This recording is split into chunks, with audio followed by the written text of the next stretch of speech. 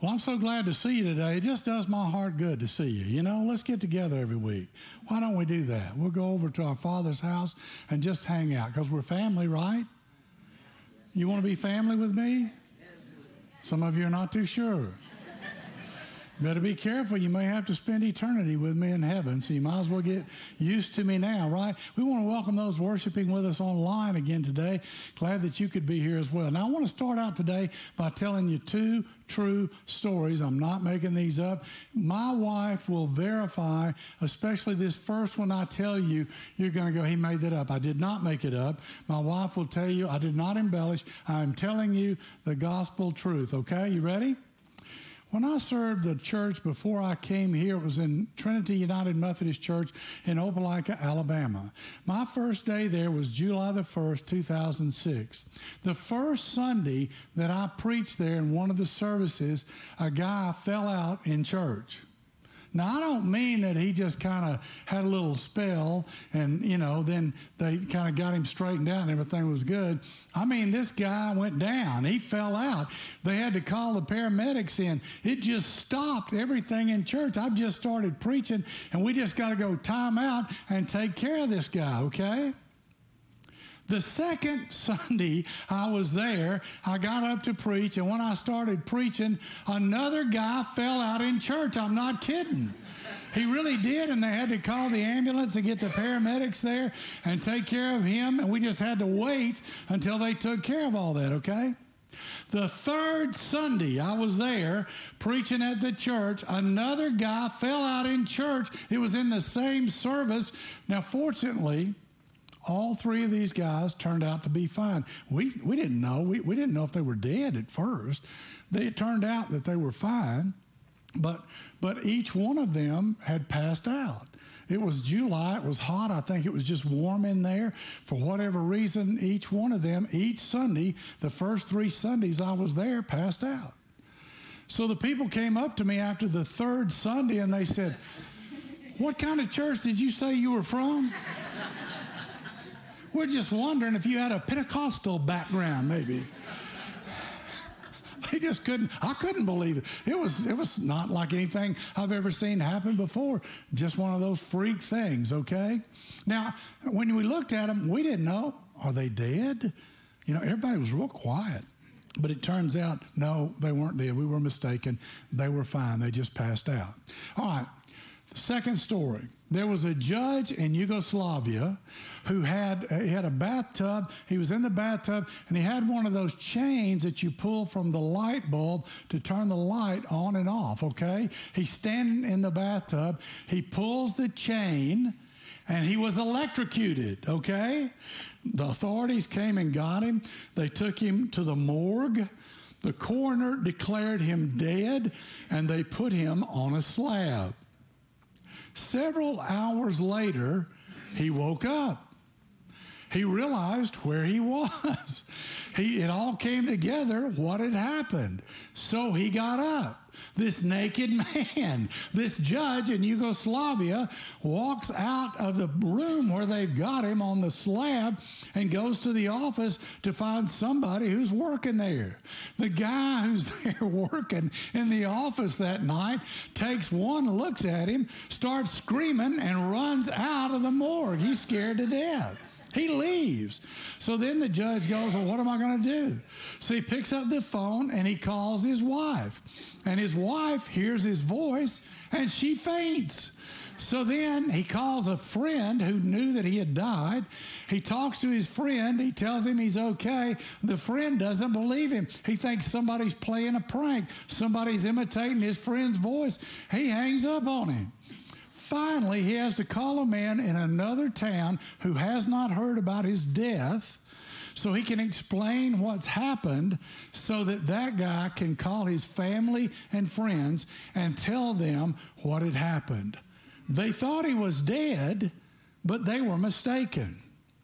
The most disruptive miracle during Jesus' ministry was when he raised a man named Lazarus from the dead. Lazarus was well known. He lived in the city of Bethany. People in the city, people beyond the city knew him. Lazarus was dead. I mean, he was dead. I mean, he was embalmed dead. I mean, they had the funeral. He was dead, okay? And when they came to Jesus to say, your friend Lazarus is sick and he was in another town, if you'll come, you can heal him. What did Jesus do? Immediately he went, right? No. He waited 3 days, okay? And you're going, what kind of friend is that? He waited 3 days. Why didn't he come check on me? But see, Jesus knew what was going to happen. And Jesus said, I'm not going to just heal him of a sickness. I'm going to raise him from the dead, and God will be glorified. And many people will be drawn to the kingdom because of what I'm about to do. And so that's what he did. He went, the people said, if you'd only been here, he wouldn't be dead. And he said, Lazarus, come forth. He was wrapped in burial clothes. If he hadn't said Lazarus, and he just said, come forth, everybody who had died would come out at that time. So he was very specific, okay? And he called Lazarus out, and Lazarus came back from the dead. And he was dead. It wasn't just like, well, we think he's dead. He might not be dead. He was dead, okay? And Bethany became a tourist attraction. People heard about what happened, and they came from all over the region to have a Lazarus sighting. We want to see this guy who was raised from the dead. And here's what the scripture says in the Gospel of John. But some of them went to the Pharisees and told them what Jesus had done. Then the chief priests and the Pharisees called a meeting of the Sanhedrin. That's like the Supreme Court in those days. What are we accomplishing, they asked. Here is this man performing many signs. If we let him go on like this, everyone will believe in him. And then the Romans will come and take away both our temple and our nation. Isn't that one of the saddest things you've ever heard in the Bible? Jesus raises a man from the dead, and all these people can think is, if we don't stop Jesus, then the Romans are going to come, and they're going to take away our temple, and they're going to take away our nation, and they're going to take away our positions of authority and power, and it's going to belong to somebody else. And we can't let that happen. Isn't that sad to you? Now let me ask you a question. Before we judge them too harshly, what is it that we hold on to that keeps us at a distance from Jesus? What is it that we don't want to let go of that when I say that, immediately something comes to your mind and the Holy Spirit convicts you? And you know that whatever that is standing between you and Jesus. What is it? Because all of us have those things. And all of us have to be honest. And all of us have to be real enough to say, I don't want to be like that. That's ugly to me. I don't even like reading about other people who are that way. I certainly don't want to be that way myself. The Sanhedrin was like the Supreme Court in the first century. And they spent the time, the people did, around the temple area. And they represented themselves to Rome and Rome to the people that they were in charge of. And there was a guy named Nicodemus who had gone quietly, secretly at night behind the scenes to meet with Jesus. And Nicodemus was a member of the Sanhedrin. And they met together. They had a meeting. And here's what they determined after that meeting. Jesus was not simply performing random miracles, but Jesus was performing signs, and he was pointing to something. They saw that he was intentional. They saw that he had a mission. There was something that he was doing, and they were seeing it. And these guys understood that he was pointing to something entirely new. You see, they'd always been taught to have Passover.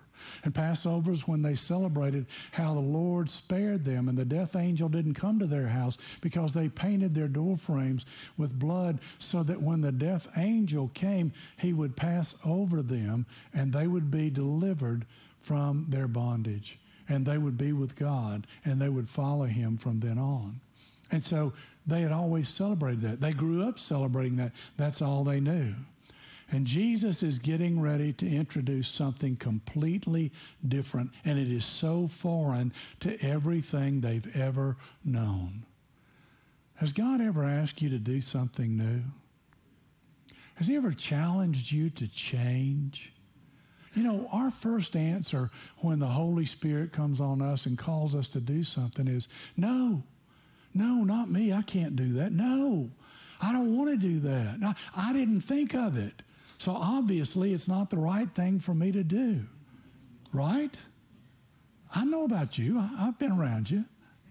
Been around me too. But you know what? The Holy Spirit just keeps convicting us and working with us in such a way that the truth comes out and we realize it, and we're miserable until we do it. And so what we see is that they had to make a change. And they concluded if we let him go on like this, then they're going to take away our temple, they're going to take away our nation, they're going to take away our position, and they won't need us anymore. And the tragedy is what they said in John the 11th chapter. So from that day on, they plotted to kidnap Jesus, just get him out of the area, just kind of squelch his ministry. No, they want to take his life. I'm holding on to my stuff so much, and I'm so threatened by Jesus and him trying to change things, I'm going to kill him to keep him from me having to change. How did Jesus find out about it? Well, I have a hunch. And I believe what happened was that Nicodemus knew about it because he was at the meeting. And I believe he got word to Jesus, and he said, they're out after you. They're going to take you out. And so it says in Scripture, therefore, Jesus no longer moved about publicly among the people of Judea. Instead, he withdrew to a region near the wilderness, to a village called Ephraim, where he stayed with his disciples. Now, Judea is the region where he is, and that's where the temple is, and that's where the most of the religious leaders were. That's where they lived and functioned. And Jesus could have easily left there and gone north and gone back to Galilee. That's where he called the disciples. That's where he liked to be. That's what he was used to. That's where he was from in that area. It would have been easy for him to leave, but now he had to be more covert. He had to be careful with his actions and his teaching and his miracles. He had to kind of keep things under the radar. And the reason he stayed in Judea was because it was about time for Passover that would take place in Jerusalem. And so he had to kind of stay close by, but he didn't want to stay too close, and so that he could get into Jerusalem when Passover came. He didn't want to be arrested before Passover. And the gospel writer, John, says that the religious leaders put spies all over the city, and they put them at the gates, and they put them all over the region, and they were looking for Jesus. And here's what they wanted to do. They wanted to catch him when he wasn't with a crowd, because he had the crowd with him. They followed him. And so they wanted to kind of secretly capture him when the crowd wasn't around, because if the crowd was there, they would protest so much that the people, the authorities, couldn't take him. And so that's what they were plotting to do. But a few days before Passover, he starts quietly making his way toward the city. He goes back to Bethany first, and Lazarus is raised from the dead. And it says in John, meanwhile, a large crowd of Jews found out that Jesus was there and came not only because of him, but also to see Lazarus, whom he had raised from the dead.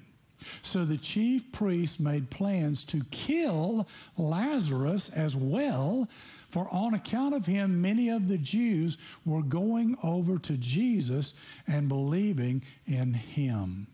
This group was so desperate that these chief priests and elders were making plans not only to kill Jesus, but to kill Lazarus as well, because he's evidence that something new is taking place.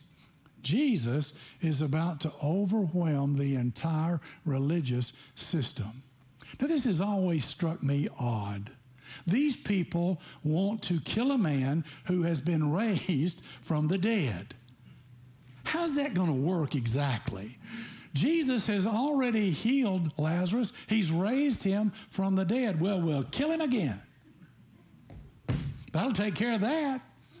Well, couldn't Jesus just raise him again and say, there, how about that? And so it just doesn't make any sense to me. But that's what's going on. And in the first century, the people who became followers of Jesus, this is important, they were evidence-based. They didn't talk about faith in the first century. They talked about evidence. They saw it for themselves. All I know is he was dead and then he was raised again. All I know is that Jesus was crucified and then he was resurrected. And that's enough for me. And it was fact-based. They didn't have to have faith. They saw it for themselves. And so what happened, it says, the next day, the great crowd that had come together for the festival heard that Jesus was on his way to Jerusalem. At this point, Jesus is even more popular than Passover. And that's a big deal for them, okay? And the scripture says, so the Pharisees said to one another, see, this is getting us nowhere. Look how the whole world has gone after him. Listen. They say that today. Look how the whole world has gone after him. And the world is a whole lot bigger today than it was back then. You know, Jerusalem was a big city for them in that day, in the first century. And then all the people in the region came in. But it was nothing like the places we see around the world today. And who are we still talking about today? 2,000 years later, we're still talking about Jesus. And what are we doing? We're going after him because he said, follow me, right? So the Pharisees said to one another, see, this is getting us nowhere. Look how the whole world is going after him. And they finally decide to make their way to Jerusalem now. And there's tension and there's drama. And Pilate calls in extra military guards because always Passover was a place for troublemakers. You get a big crowd together, there's going to be people who are trying to steal stuff, right? Pickpockets are going to be there. People not just from the city, but from the region have all come in together. And normally what happened at Passover would be there would always be troublemakers and zealots who would proclaim themselves the new Messiah who had come to save the world. So Pilate wanted to keep a clamp on the city. He wanted to keep a stern, tight fist on what was going on because he had the power. And Jerusalem was a large place in those days, but it was even bigger. It was swelled up because of Passover. And they're on the road headed to Jerusalem. And that's where our story today takes place. And here's what happened. It says in Mark, they were on their way up to Jerusalem with Jesus leading the way, and the disciples were astonished while those who followed him were afraid. Again, he took the 12 aside and he told them what was going to happen. We're going up to Jerusalem, he said, and the Son of Man will be delivered over to the chief priests and the teachers of the law. They will condemn him to death, meaning himself, and they will hand him over to the Gentiles who will mock him and spit on him and flog him and kill him, and 3 days later he will rise. Then James and John, the sons of Zebedee, came to him. Teacher, they said, we want you to do for us whatever we ask. What do you want me to do for you? He asked. They replied, "Let one of us sit on your right and the other sit on your left in your glory." "You don't know what you're asking," Jesus said. "Can you drink the cup that I drink, or be baptized with the baptism that I am baptized with?" Now I want you to catch this. Jesus is talking to his disciples. These are the people closest to him. These are the people that are following him in his ministry. And he tells them what's getting ready to happen. He says, here's what's going to happen to me. They're going to arrest me. They're going to take me and beat me. They're going to mock me. They're going to spit on me. They're going to flog me. They're going to kill me. And then 3 days later, I'm going to rise from the dead. You got it? And immediately they're sitting there thinking, what is he talking about? We've got the momentum. We've got the crowd on our side.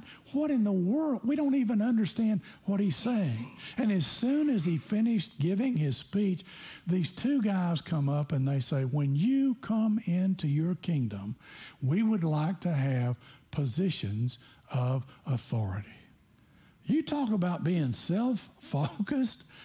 The person that you're following, the person that you admire, the Son of God says, they're getting ready to kill me, and you raise your hand and say, Jesus, could I kind of have a position of authority when you come into your kingdom? You talk about totally missing what Jesus said. It goes right over their head. And the other disciples are indignant. But part of the reason they're indignant is because, wait a minute, we might want to be in positions of authority ourselves. Why would we let you take that? And now they're fighting and fussing and arguing over who's going to sit on the right and who's going to sit on the left. And Jesus says, you don't really understand what you're talking about. No, he said. They said, we can handle it. It's okay. We can do it. We can do whatever we need to do. We're with you. But they were wrong.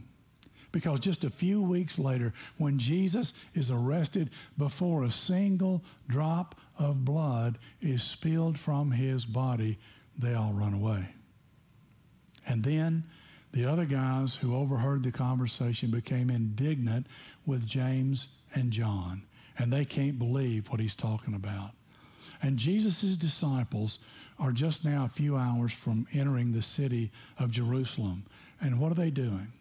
They're arguing over who's going to be first and who's going to be second. Now listen, before we judge them too harshly, what in our lives is like that? Do we ever get wrapped up in our own ego? Do we ever get wrapped up in our own position? Do we ever think to ourselves, I got it pretty good. And I don't want anything or anyone to change that. I grew up in the Methodist Church. All my life I went to the Methodist Church. And I've been in the ministry for 40-something years now. And I didn't leave the Methodist Church. It left me. But we got to a point where I couldn't do business as usual anymore, and the people of this church couldn't do it either. And I was ordained in the Methodist Church, and it was a big deal. And I went to graduate school, and I put a lot of work into all that. But I got to a place where I said, I don't really care about that anymore. It doesn't matter, because all that stuff's going to die. But my relationship with Jesus is not. And he's more important to me than that stuff. And so I'm just not going to do that anymore. And so we were here at this church, and we left, and I was ordained, and I surrendered my credentials, and I gave them away. And that's a big deal. I don't know if you really understand that or not, but if you've worked on that and done that, it's a big deal, and it's like a part of your ministry for all those years. But you know what? I don't have any regrets about it, because my first allegiance is to Jesus. Really. And I saw peers of mine. And as the Methodist Church was going down the drain and people were leaving, and they're getting ready to really leave now this next year, I saw preachers fighting over who was going to be elected and if their peers were going to elect them over somebody else. And as I looked at it, to me from a distance, it looked like people fighting over who was going to rearrange the deck chairs on the Titanic. And I thought, I'm so glad that I don't have to be wrapped up in that anymore. I wonder, what is it in our lives that we have to deal with? I've told you that whenever I preach on something, I get tested on it. And it's just a way of God making sure that I really get it, okay? Today, what is it that he's saying to you? Here's what it says in Mark. When the 10 heard about this, they became indignant with James and John. Jesus called them together and said, you know those who are regarded as rulers of the Gentiles lord it over them, and their high officials exercise authority over them. Not so with you. Instead, whoever wants to become great among you must be a servant, and whoever wants to be first must be a slave to all. For even the Son of Man did not come to be served, but to serve and to give his life a ransom for many. What he was saying is you know how it works. The people with power make the decisions, and those people tell everybody else what to do. And the people under their authority just have to follow what they teach them and tell them to do. But he said it's not going to be that way in my kingdom. He said in my kingdom it's upside down. It's just the opposite. The people with power are going to give away their power to be a blessing to other people.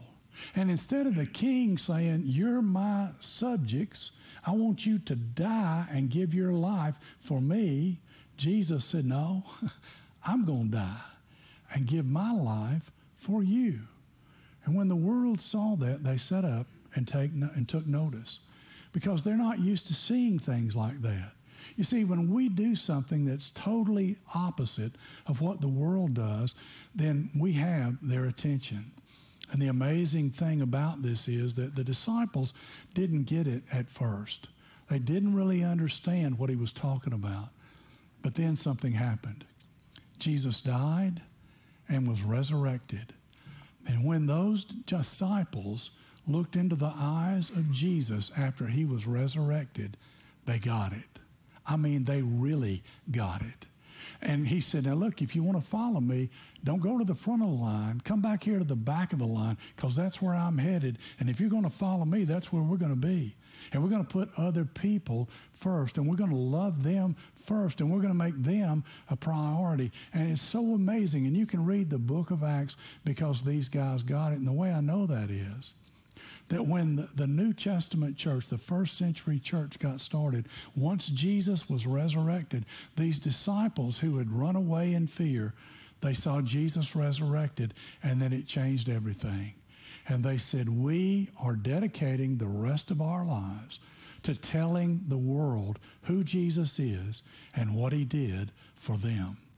And we don't care what happens to us. They can kill us, because we're not afraid of death, because we know that we're going to live with Jesus forever.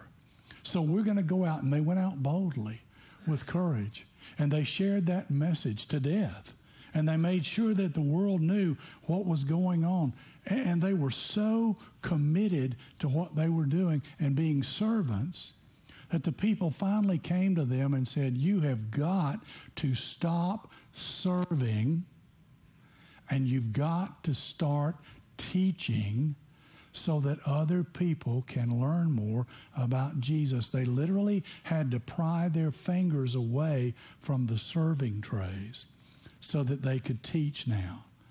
And that's what they did. And when they got to Jerusalem, Jesus took his disciples to the upper room. And it says in John, so he got up from the meal, took off his outer clothing, and wrapped a towel around his waist. No, said Peter, you shall never wash my feet. And Jesus answered, unless I wash you, you shall have no part of me. And Jesus said, I'm doing something new. And he got down and he began to wash the disciples' feet. And you know what I think happened in the upper room? I don't think that they said a word. I think you could have heard a pin drop. It takes a long time to wash 12 guys' feet. They wore sandals back then, and it was dusty and dirty, and it was hot, and it was hard to do that. And so one by one toe at a time, one ankle at a time, 1 foot at a time, Jesus washed their feet, and all you could hear was the sound of the water dripping off as he washed their feet. And when he finished, he stood up and he put his robe back on and he sat back down at the table. And I don't think anybody said a word, but he looked at them as he looks at you and as he looks at me. And he says, if you're a Jesus follower, that's what I want you to do for other people. I want you to serve. And the scripture says, you call me teacher and Lord, and rightly so, for that is what I am. Now that I, your Lord and teacher, have washed your feet, you also should wash one another's feet. And then he said, I have set you an example that you should do as I have done for you. Very truly, I tell you, no servant is greater than his master, nor is a messenger greater than the one who sent him. And now that you know these things, you will be blessed if you think about them. You will be blessed if you talk about them. You will be blessed if you do them. What? Do them. We have to do them in order to do what he wants us to do. And then he said, I didn't come to be served, but I came to serve and give my life a ransom for many. So whenever you start thinking about being a big shot, just remember me and then do what I've done. And that's what they did. And they were persecuted and they didn't care. And the first century church was so strong. And this was so appalling to the Romans because the Romans were used to might and power. And they were in charge and they had the authority. And they saw these people who had power give it over to other people and put them first. The idea of putting people first did three things. First, it was appalling to them. That's the first thing that you saw. It was appalling to them. They couldn't believe that they had done that. It was completely upside down. And then it became appealing to them over time. People flocked to the Jesus movement. Christians refused to abandon the sick. Christians refused to leave the villages where there were plagues, and they stayed with the people there and ministered to them. They refused to run away and hide. Why? Because they weren't afraid to die. And they didn't have the internet. And they didn't have television, and they didn't have mass media and ways to communicate the way we can do all over the world today. But that message was so strong that it started with that little group of people, and it went out all over the world. And we're still talking about it today, and it's still going out all over the world today because of what Jesus did. They took in abandoned and exposed children. They had compassion and generosity, and they put other people first, and the world was so attracted to that. And third thing that happened was eventually it became contagious. It became contagious, and it was like an airborne disease that spread. And Christianity went out all over the empire to the barbarian tribes, and against all odds, a cult with a crucified leader with no territory, no military, no authority, eventually was embraced by the empire that set out to destroy it. Now that is a miracle. And if you're a Christian, that's your story. And if you're a Christian, those are your people. And it worked once, and it can work again. Because when you and I just turn everything upside down, the world takes notice, and they say, you know, there's something special there.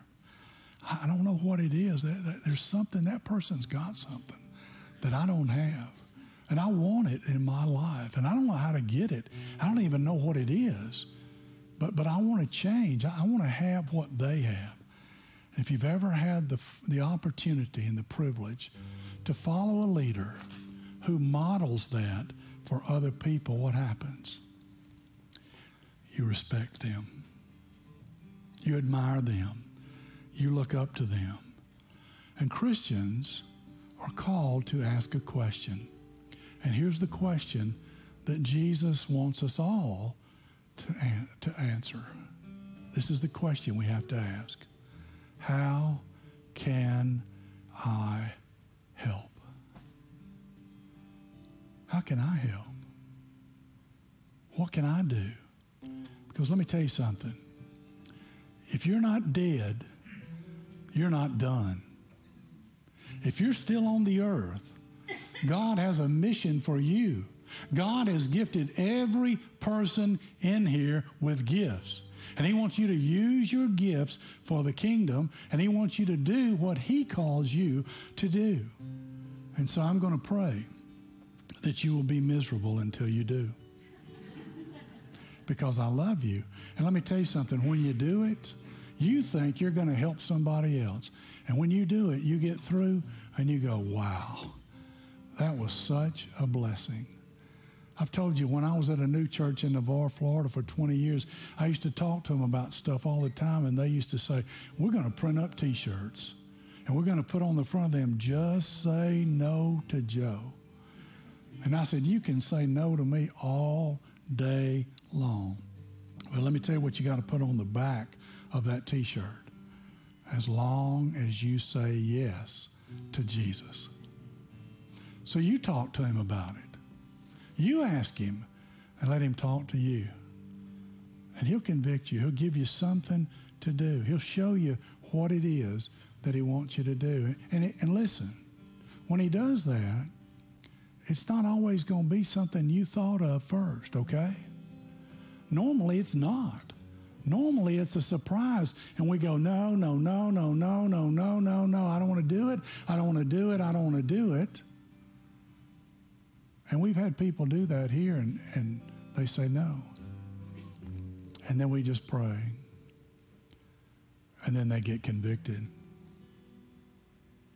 And then they call us back and they say, you know, I prayed about this. And I got convicted. And I want to change my answer because I just say no automatically. But I want to say yes. Now, don't do it because of me. You know, the Holy Spirit will tell you. And if the Holy Spirit says, no, you're not called to do that, you're not. But if he says you are, then you'll never be at peace until you do it. Because the mission's still going on. Is everybody saved in the world? Are all these seats full here in church? Is there anybody left out there that we can tell about Jesus and what he did for us and how thankful we are and how blessed we are? And listen, you may think, well, what I'm talking about, it's such a little behind-the-scenes, minute thing. It's no big deal. Really, I mean, does that really matter? Yeah, it does. Because what God says is we are the body of Christ, and when everybody comes together and uses their gifts, their strength in bunches. And when we come together and all use our gifts, that's when the church is at its best. But it will never be all he wants it to be if you say no to him, not to me, but to him.